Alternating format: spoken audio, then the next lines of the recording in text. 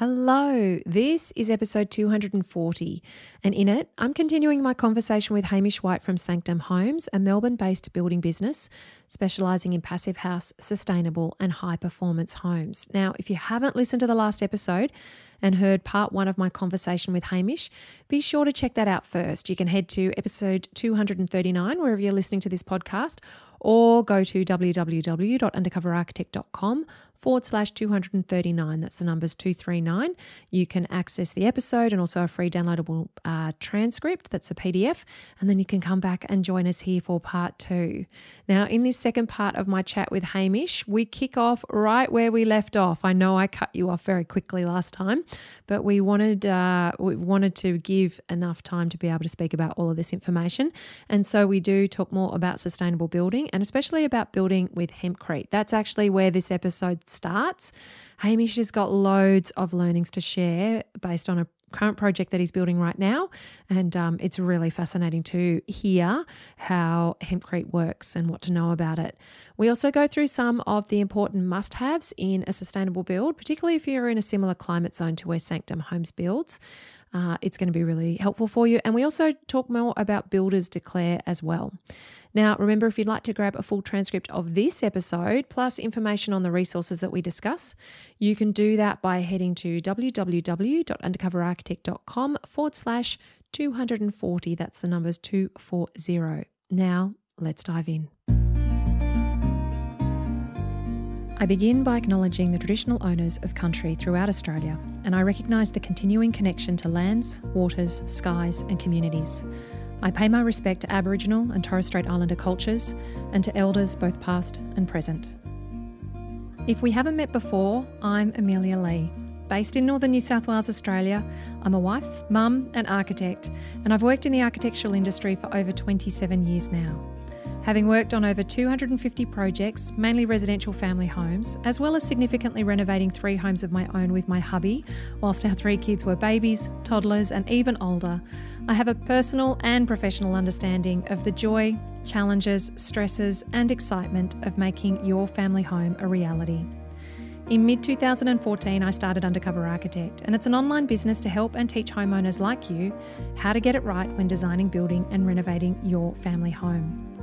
Undercover Architect is all about giving you access to the industry knowledge and insights you need to avoid the mistakes and dramas that can cost you thousands, tens of thousands and even hundreds of thousands of dollars. And it's about levelling the playing field so that the world of renovating and building doesn't seem so mysterious, and you can be the active driver in your project, navigating it with know-how and confidence. Undercover Architect helps and teaches homeowners through this podcast, the website, and our online courses and programs, including my flagship program, Home Method. I truly believe that when you know the questions to ask, the steps to take, and the best way to create a home that works, feels great, and that you feel great in, you can enjoy the process of building and renovating, as well as the home that you move into at the end of this ambitious journey. Consider Undercover Architect your secret ally, whoever you're working with and whatever your location, your budget, or your dreams. Grab access to my free online workshop, Your Project Plan, and learn super helpful information to save time, money and stress in your reno or new build. You can find it at undercoverarchitect.com/project plan. That's PROJECTPLAN. Now, let's get on to the episode. Now, before we dive in, let me take a minute to remind you about Hamish before I jump into part 2 of my conversation with him. So Hamish White is a registered builder and director of Sanctum Homes, and he's also a founding member of Builders Declare, which you'll hear more about in this episode. Sanctum Homes take a collaborative approach, working with you to create an innovative space tailor-made to your needs. They build, extend and renovate beautiful, high-performing, energy-efficient homes, and they also specialise in awesome relationships with their clients, architects, designers, trades, suppliers and their own team. Sanctum Homes are Passive House certified tradespersons, HIA Green Smart professionals, and they're based in Warrandyte, Victoria. I've got to know Hamish via an initial connection that we made over social media. I really love Sanctum Homes Instagram account. I suggest you check it out. It's got loads of great information and education on building sustainably. They really do take an educational approach with the posts that they put up. And I've also attended several of the Builders Declare webinars that Hamish hosts as part of his role with Builders Declare, or I've watched them on the YouTube channel as well. And you'll hear Hamish talk about hosting these in this episode. Earlier this year as well, Hamish actually started working with us in Live Life Build as a member of our group coaching and mastermind program Elevate that we have for builders to help them improve their projects, business and life. So I have got to know Hamish much better through that as well. Now, let me remind you, you can download a free PDF transcript of this episode and links to all the resources that we mentioned by heading to www.undercoverarchitect.com/240. That's the numbers 240. We literally jump into part 2 as I ask Hamish to talk with me about hempcrete. It's a straight continuation. You will have heard me cut things off just before we finished up part 1. So this part 2, we dive straight in. We talk about hempcrete and what Hamish has been learning about it from his experience on a current project that he's working on. Obviously, you're doing this hempcrete home, aiming for it to be the first hempcrete passive house, which would be an incredible achievement, but obviously it is causing you a lot of challenges at the moment. I've still got my hair though, so that's you're still doing well. You've got a lot of hair to lose though, so it's lucky it's blonde though, so you can't see all the grey in it at the moment. What are your top tips? Like, what are you learning in terms of working with hempcrete? We will get the hemp building company on the podcast to talk in more detail about hemp generally. But for you as a builder who's working with it right now, what are you learning about it and what are your top tips that homeowners really need to consider when it comes to building with hempcrete, particularly if they're wanting to do something like a passive house? So firstly, when these clients first approached us 3 years ago, I was trying to convince them to build it out of SIPs because I knew the shape of the building was just lending itself to be a really successful SIP project. But hats off to my client. Nelson was absolutely adamant that he wanted a hempcrete passive house. I managed to get a little bit of a win because we've got a SIP roof on it. So, in fact, this particular project's got some really great different products. We've actually used some of Life Panel. We've got some Stako wood fibre on there as well. Which performs very similar to hemp from a density and acoustic and thermal performance point of view. But what are my learnings about hemp? So many. That a house like this, even if it wasn't hemp, would be complex to get to passive house standard, just generally, just the way that the house is designed. It's on a sloping block where the top half actually overhangs the bottom half a little bit. So there's a whole bunch of design details we really need to nut out. And I know Joe was challenged with his installation because we wanted to install our windows first, whereas in a typical hemp home, the windows are going in afterwards. So we just from an air tightness point of view, we wanted to try and manage that air tightness a little bit more. So we installed the windows first and invented a whole bunch of air tightness details, which for the most part have been quite successful. Some haven't been, and I'll be brutally honest about that because we didn't have any reference point for it. My biggest takeaways were, one, it's an amazing product to use from a thermal performance point of view. Being in the home just feels different than a typical stud frame filled with insulation or even a SIP home. It's a lot quieter. The walls are 300 mil thick. And maybe I'll just quickly talk on about how they're put together. You've got a typical stud frame, structural frame in the middle. So I guess the bones of the home is reasonably standard. You've then got 300 mil wide of hemp that's packed in around the frame. And in this particular home, we've got, I think, at 120 mil outside and 90 mil inside, and with 90 mil in the middle to make up 300. That changes a little bit depending on our external claddings throughout the house or around the house. And you've set up that 300 with a form, haven't you? So, and then it's top filled and compacted down. Is that the way that it's worked? Yep. Yeah. So think about rammed earth the major difference between rammed earth and hemp, well, one's using dirt and the other one's using hemp, but rammed earth is really compacted. You use a pneumatic compactor, and you're really jamming that in. Whereas with the hemp, you actually want to keep the air and keep it all fluffy. So, and again, this is all new to us. Because that helps with the thermal performance of it, doesn't it? Yeah. So it's really, really lightly tamped with this really cool, like homemade bit of timber, and it's like a little club. Yeah. There's some pictures on our Instagram page if people want to check it out. And yeah, it's just really lightly packed in, like super, super lightly. And then the middle of it actually remains all fluffy. So we've got this, 300 wide, big bit of insulation, which we're relying on for our bit of thermal mass, acoustics, and obviously our insulation. I think the studies show, or the modelling shows, that the 300 wide wall gets an R4, although Joe is convinced that it's a lot higher than that. Yeah, I would think that it is. It's hard though, because the modelling doesn't really work for it, does it? And I remember you saying that when you ran the thermal imaging camera over it, you couldn't get over how there was nothing reading on the thermal imaging camera in terms of any breaks or anything like that in it.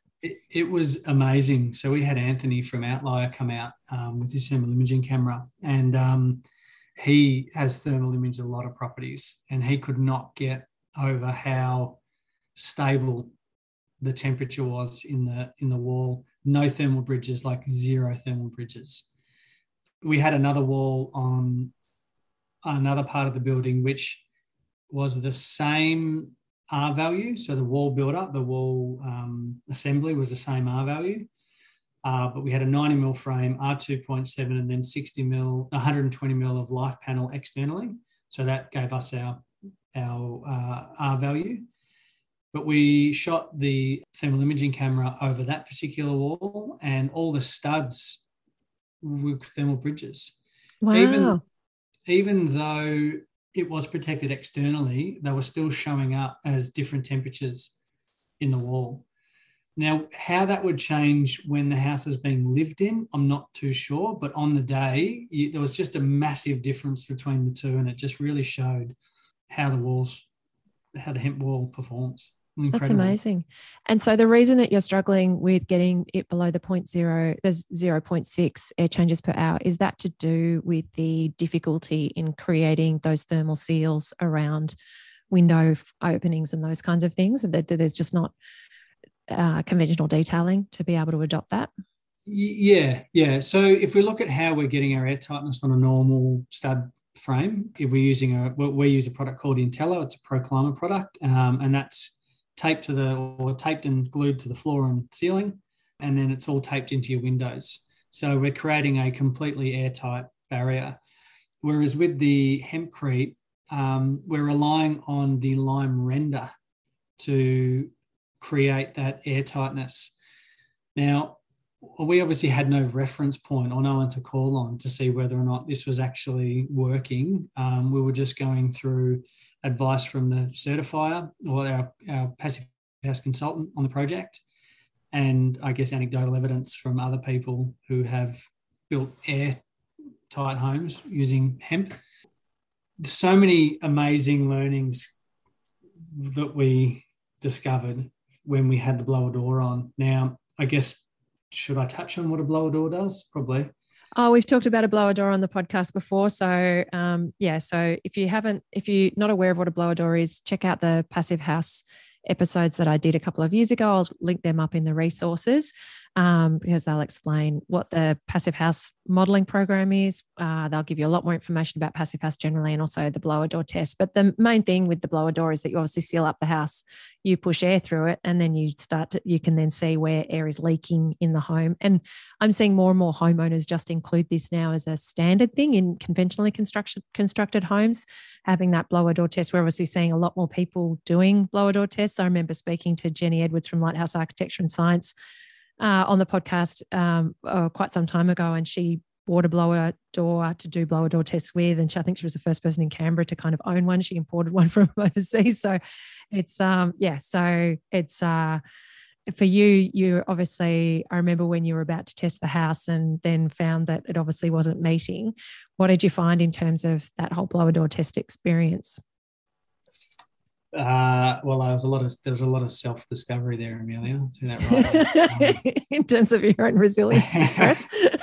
So, do you know what? Looking back on it now, that whole experience, or the ongoing experience, is pretty amazing. One, that we're learning so much about how a building can leak or where air can come out. We actually found that the floor was leaking. The chipboard floor was actually leaking, which. Wow. I was crawling around, like literally crawling around on my hands and knees trying to find holes. And I just could feel air, and I couldn't put my finger on it or back of your hand on it, because when you depressurize a house, it sucks air in, and you can actually feel it on the back of your hand where these air leakages are. So it's pretty incredible. So if you get a chance to it, it really makes you question our National Construction Code, but that's a whole other story. We actually taped a bit of our external membrane to the floor in two areas. So we did two test areas, one where we taped and glued all the nail holes and joins, and then the other one where we didn't. And both areas blew up like a Big Four jumping castle thing. Wow. Like, it was incredible. Now, we don't know. Like they inflated? Is that what you mean? They inflated, yeah. Yeah. They inflated. So it's pulling air through the floor. So we ended up just waterproofing the whole floor in consolidation with our floor guy to make sure that the glues weren't reacting with the waterproofing we put down. And that just sealed all the pores in the floor.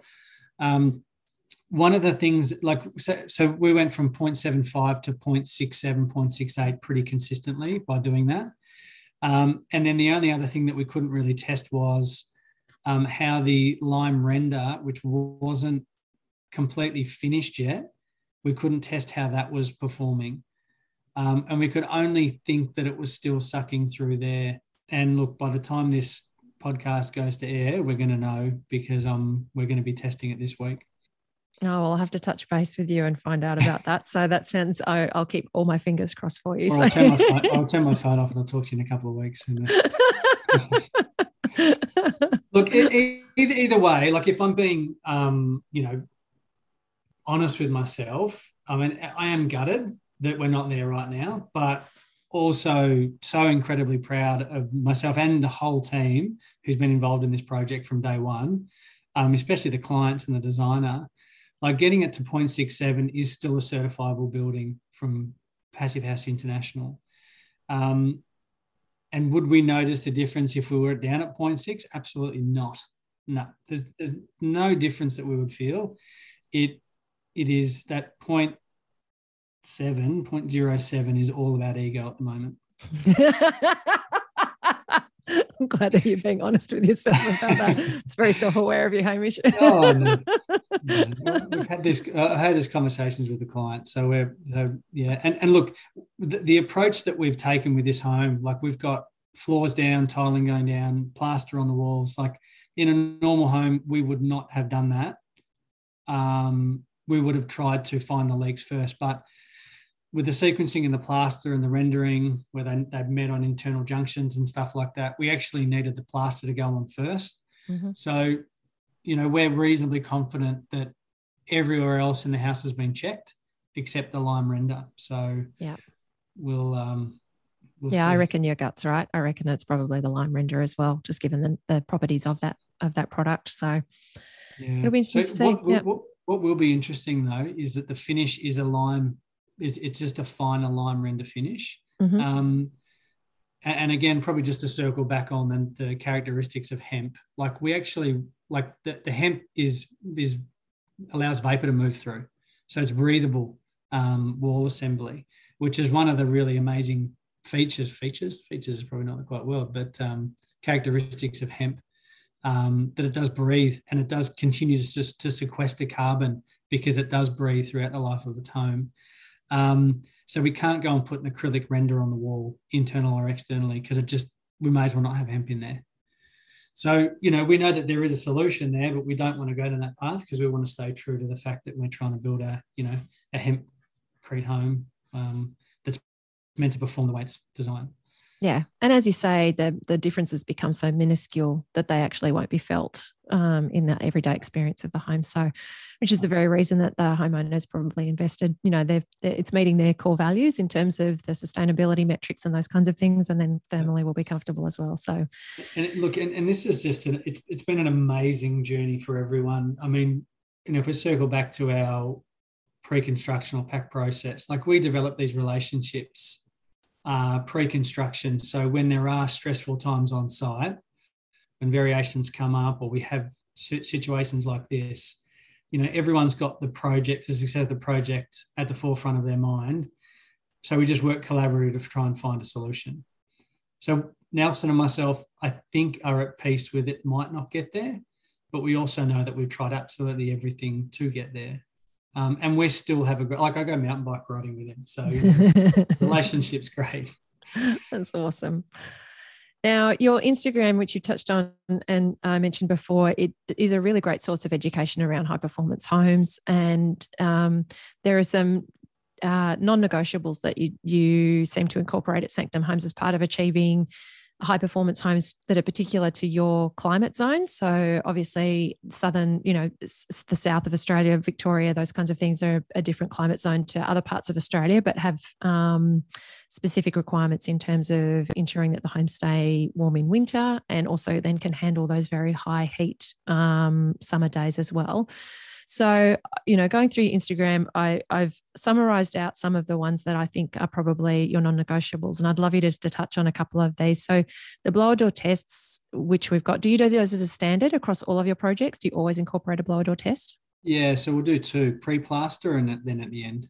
Yep. Awesome. Okay. And what we're actually going to buy our own soon too, and for our renovation projects, we're actually going to want to do one at the beginning to show how badly performing our current home stock is, and then show our clients through actual testing how much better they're performing.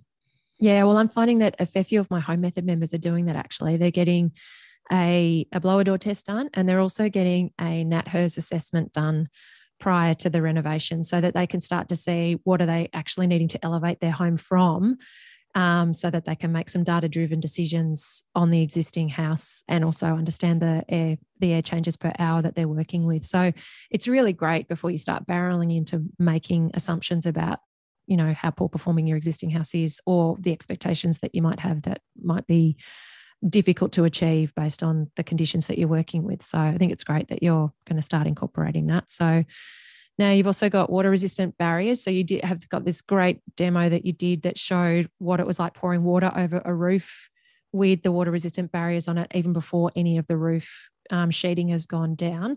So obviously your priority is to make the building skin without those additional layers, the thing that's actually water resistant but still vapor permeable. So is that something that you're doing more and more across projects as well? Is it something that you generally aim to do, all of them? All our projects, and if I can just make one slight correction, it's actually weather-resistant barriers, but same. It's still essentially we're trying to keep our building fabric nice and dry. So the products that we use are ProClimate products, just because we feel they're the best on the market. This is not a sponsored announcement or anything like that. They happen to be the best products out there. All of our projects are wrapped top to bottom in these I would call it an insurance policy, really. Like if and when, it's not a matter of if cladding will fail, it's when cladding will fail.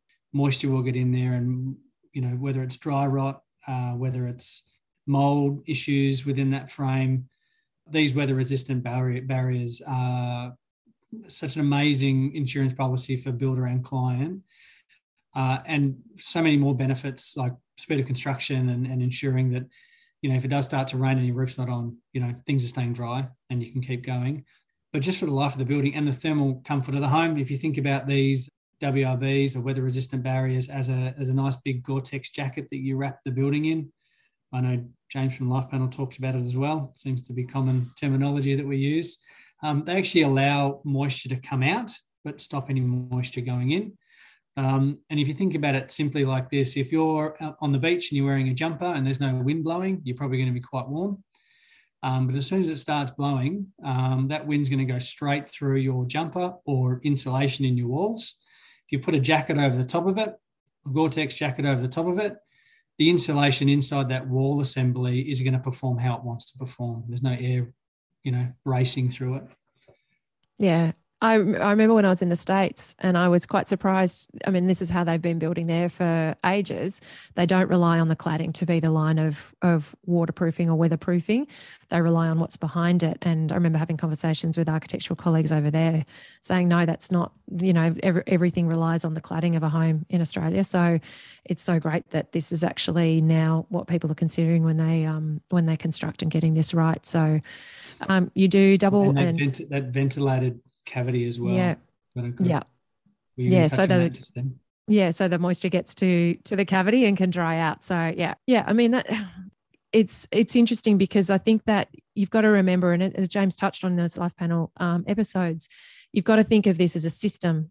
You can't just get one of these to work, because you generally are going to have then this domino effect of creating a problem and just changing where the problem actually occurs, rather than you've got to think of this as a system, because if you are creating a weather resistant skin that allows moisture out but doesn't allow moisture in, you've still got to allow the moisture that does hit it to go somewhere and not sit and cause rot and those kinds of things. So having that cavity becomes really important. So, and your roof sheets, they're going to condensate. There's going to be condensation on the underside of the roof sheets. I don't know if your listeners have seen that particular video that we put up, but we literally poured a whole bucket of water over the roof and, no leaks inside. If you think about the condensation or the moisture that actually gets onto that WRB once the project's finished is quite small, but you still want to make sure that there still has an opportunity for that to dry out. So we would do a minimum of a 25 mil cavity batten. And there'll be an opportunity for air to get up from the bottom and then out at the top. And that detail can look a number of different ways depending on the cladding that you're putting on there. And we just know that that wall assembly is going to remain dry and free of moisture for the life of the building. And it can only be a positive for the inhabitants and also that structure. Awesome. No, it's great. And I will link up the Instagram post that we're discussing in the resources as well, so people can see that demonstration. So it was very cool. So now you've got double and triple glazed windows as well, insulation to walls, ceiling and underfloor. And then you also uncouple your slabs. So can you explain what uncoupling your slabs actually means and why you do it? Yeah. So the first point I'm going to make is that an uncoupled slab is not for every climate. So where we are in Victoria, at a certain depth, I think it's at 900, we have a pretty stable ground temperature of around 16 degrees.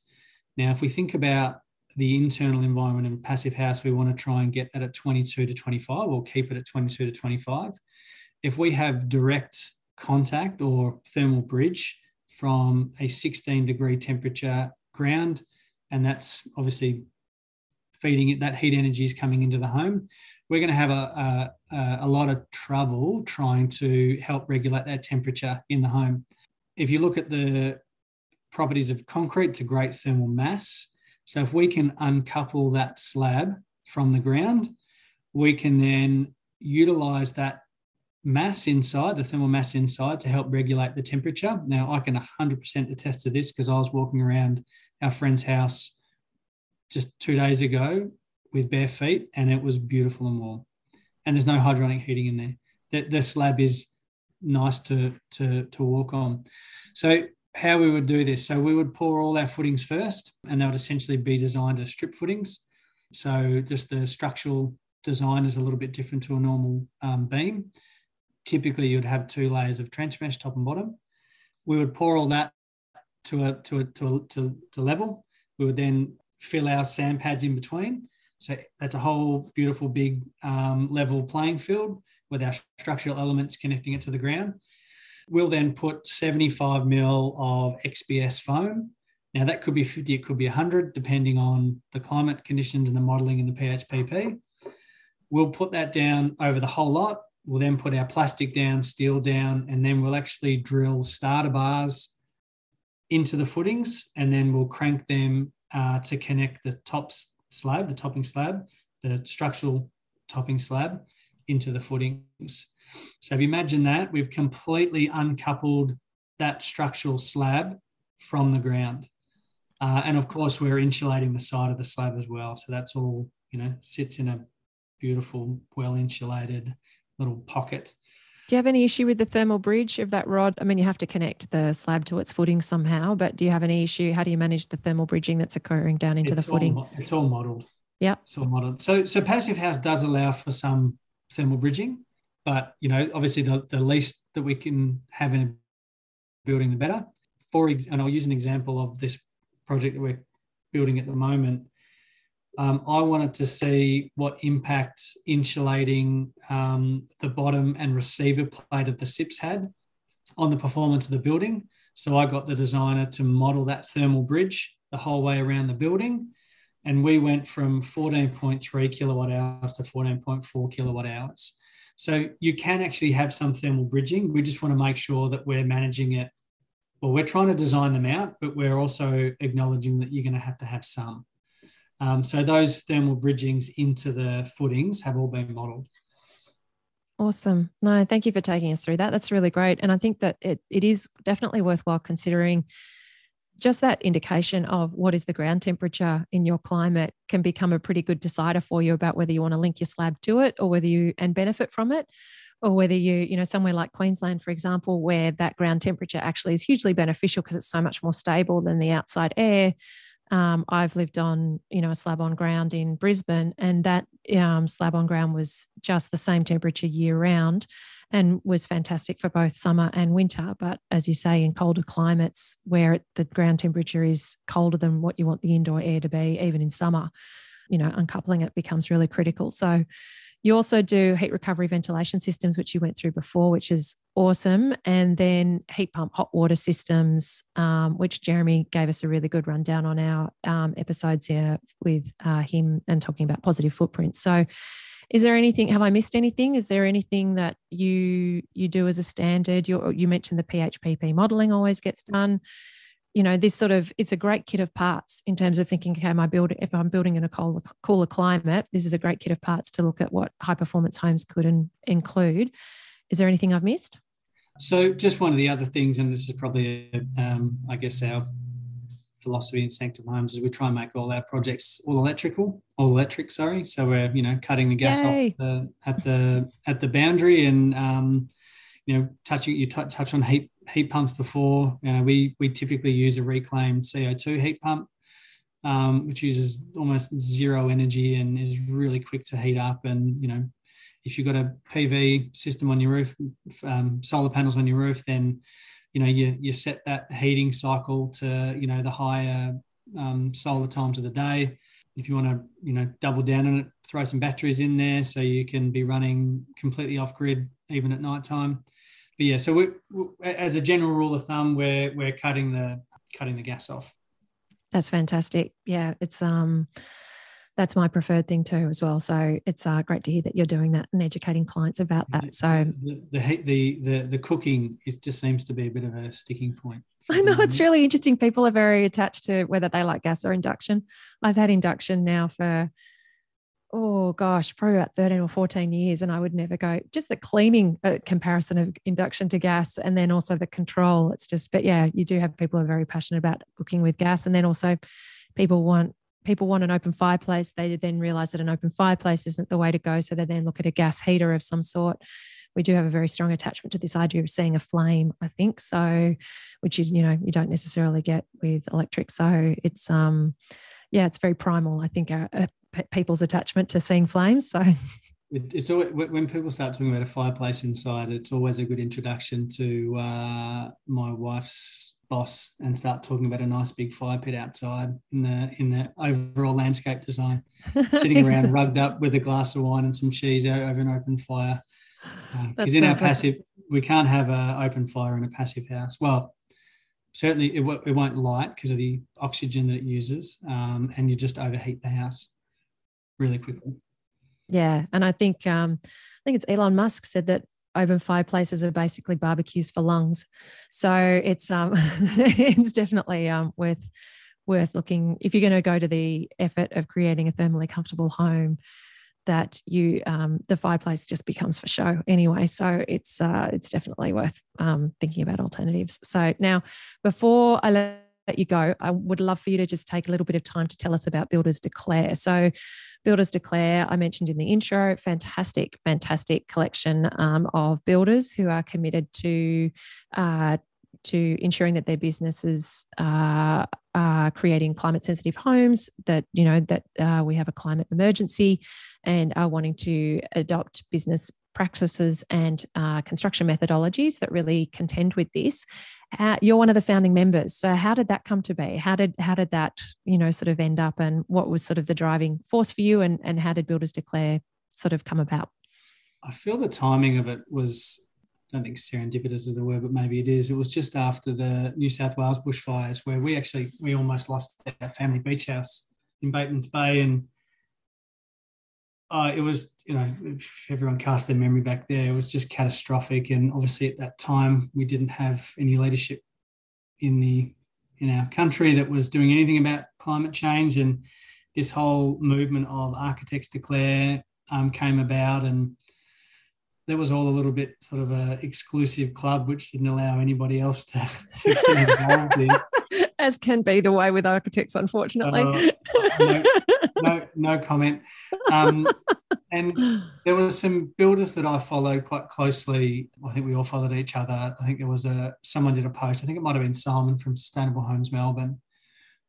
He put a post on about, we really should get a Builders Declare happening. And I jumped in and said, absolutely, this sounds great.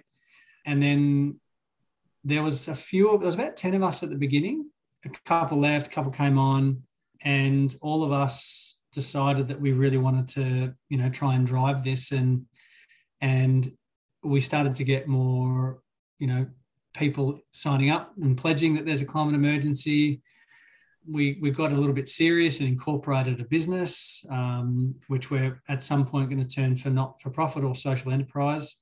And we're really now, after a couple of years, starting to see some really great traction, and particularly at first, your HIA and your master builders didn't give us the time of day. They sort of now are sort of pricking their ears up and acknowledging that we've actually done something. In a nutshell, our mission is to help educate other builders on how to build low-carbon, sustainable homes, which are comfortable to live in. Now, they don't have to specifically be passive house. I know Jeremy's not a passive house builder. Simon is not either. There are a few of us that are, but we're not wholly and solely, preaching passive house. We're just about how we can build better homes which are healthier and more sensitive to the environment, that the building materials that we're using are considered. We have been putting out webinars for 18 months now, and I host them, and we've had a few really great guests come on, which they've shared their knowledge, and we also put out a podcast called the Sustainable Builders Yak, and that's free to access for anyone who wants to go and listen to it. We do have some ambitious goals for Builders Declare, although like everything, it is a bit slow because we all run busy building companies, but we're taking it one day at a time at the moment, and working towards getting a new website up, which we're hoping is going to become an information hub for other builders and trades and homeowners and architects and whoever wants to come along to get any information off there. And we'd love to do some collaborations with other people around education moving forward as well. So maybe there's an opportunity with Sanctum Homes and Undercover Architect down the track to help spread the good word around building better buildings. Yeah, I think it's fantastic that you've all decided that enough is enough and combined forces to create this platform. And I know that the webinars, I've attended quite a few of the webinars. They're obviously available on YouTube. I'll link that up in the resources as well. I've shared them quite a few times because I know there's subject matter there that homeowners are that are interested in, and the undercover architect community in particular is super savvy, wanting to be really informed, and loves being able to get these industry insights into really good quality information about the things that they're interested in for their project. So I'm really grateful that you've banded together and that you're doing this work. And yeah, the Sustainable Builders Yak, I listen to that podcast quite regularly as well. So I always love great, isn't it? Hearing the different people that get brought on board and the different conversations, and particularly hearing about it from a builder's point of view is always really great, both for helping homeowners and also through the work that we do in Live Life Build. So just seeing, what builders are contending with in trying to incorporate these things. So much of what we do in Australian residential construction, if you almost feel as a person who prioritizes sustainability, that you kind of have to fight against the building regulations, that the building regulations are almost working against you to try and achieve these things that can, that are not experimental in loads of other places around the world, but are still such early adoption in so many locations and projects here. So I'm really excited, and I feel like there's a momentum that's definitely been building, and it's really awesome to be able to bring you on board the podcast, be able to introduce you to the Undercover Architect community, be able to share more about you and Sanctum Homes and the work that you're doing. You've shared so much knowledge, really helpful tips. I know the listeners will have benefited hugely from what they've learned here. And also, of course, the work that you're doing in Builders Declare. We'll continue to keep on sharing that. Make sure, listeners, that you check out the Sustainable Builders Yak. Really good insights into sustainable building. And thank you so much for joining us, Hamish. It's been really, really great to have you here.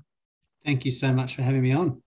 And that's it for my conversation with Hamish and my 2-part interview series, and part 2 of that conversation with Hamish White from Sanctum Homes. Did you enjoy that? I found it was a really great deep dive into sustainable building, structural insulated panels or SIPs, hempcrete, passive house, high performance homes, building envelopes, must-haves in a sustainable build, and so much more. I really do hope that you found it super helpful, and it's given you some great ideas for your home wherever you are building or renovating. Hamish was really generous with the information that he shared, and if you enjoyed it, please reach out and say hi to him as well and know that you heard him on the podcast. Now, remember, you can access a free downloadable PDF transcript of this episode by heading to www.undercoverarchitect.com/240. That's the numbers 240. You'll also find links there to learn more about Hamish and Sanctum Homes, as well as Builders Declare. And I really do encourage you to check out Builders Declare resources. It's not just for builders. Both their YouTube videos and the Sustainable Builders Yak podcast are super helpful if you're wanting to learn more about materials and products, particularly from a builder's point of view. And you can also look through the register of other builders who've signed up to Builders Declare. I've mentioned that before as a really great resource for finding a sustainable builder in your area, because those builders have committed to declaring against the climate emergency, climate and biodiversity emergency. So definitely a great place to start if you're looking for a sustainable builder. And if you're a builder who is interested in learning more about sustainability, Builders Declare is a fantastic resource for you.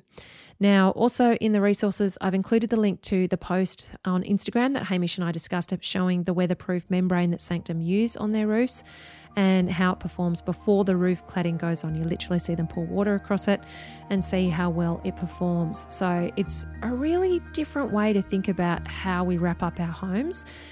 It's quite contrary to what we've done in the past, particularly in Australia. Loads of other countries are doing this though. They're really focusing on those weatherproof membranes, giving you that insurance policy as Hamish described it. So make sure you check that out.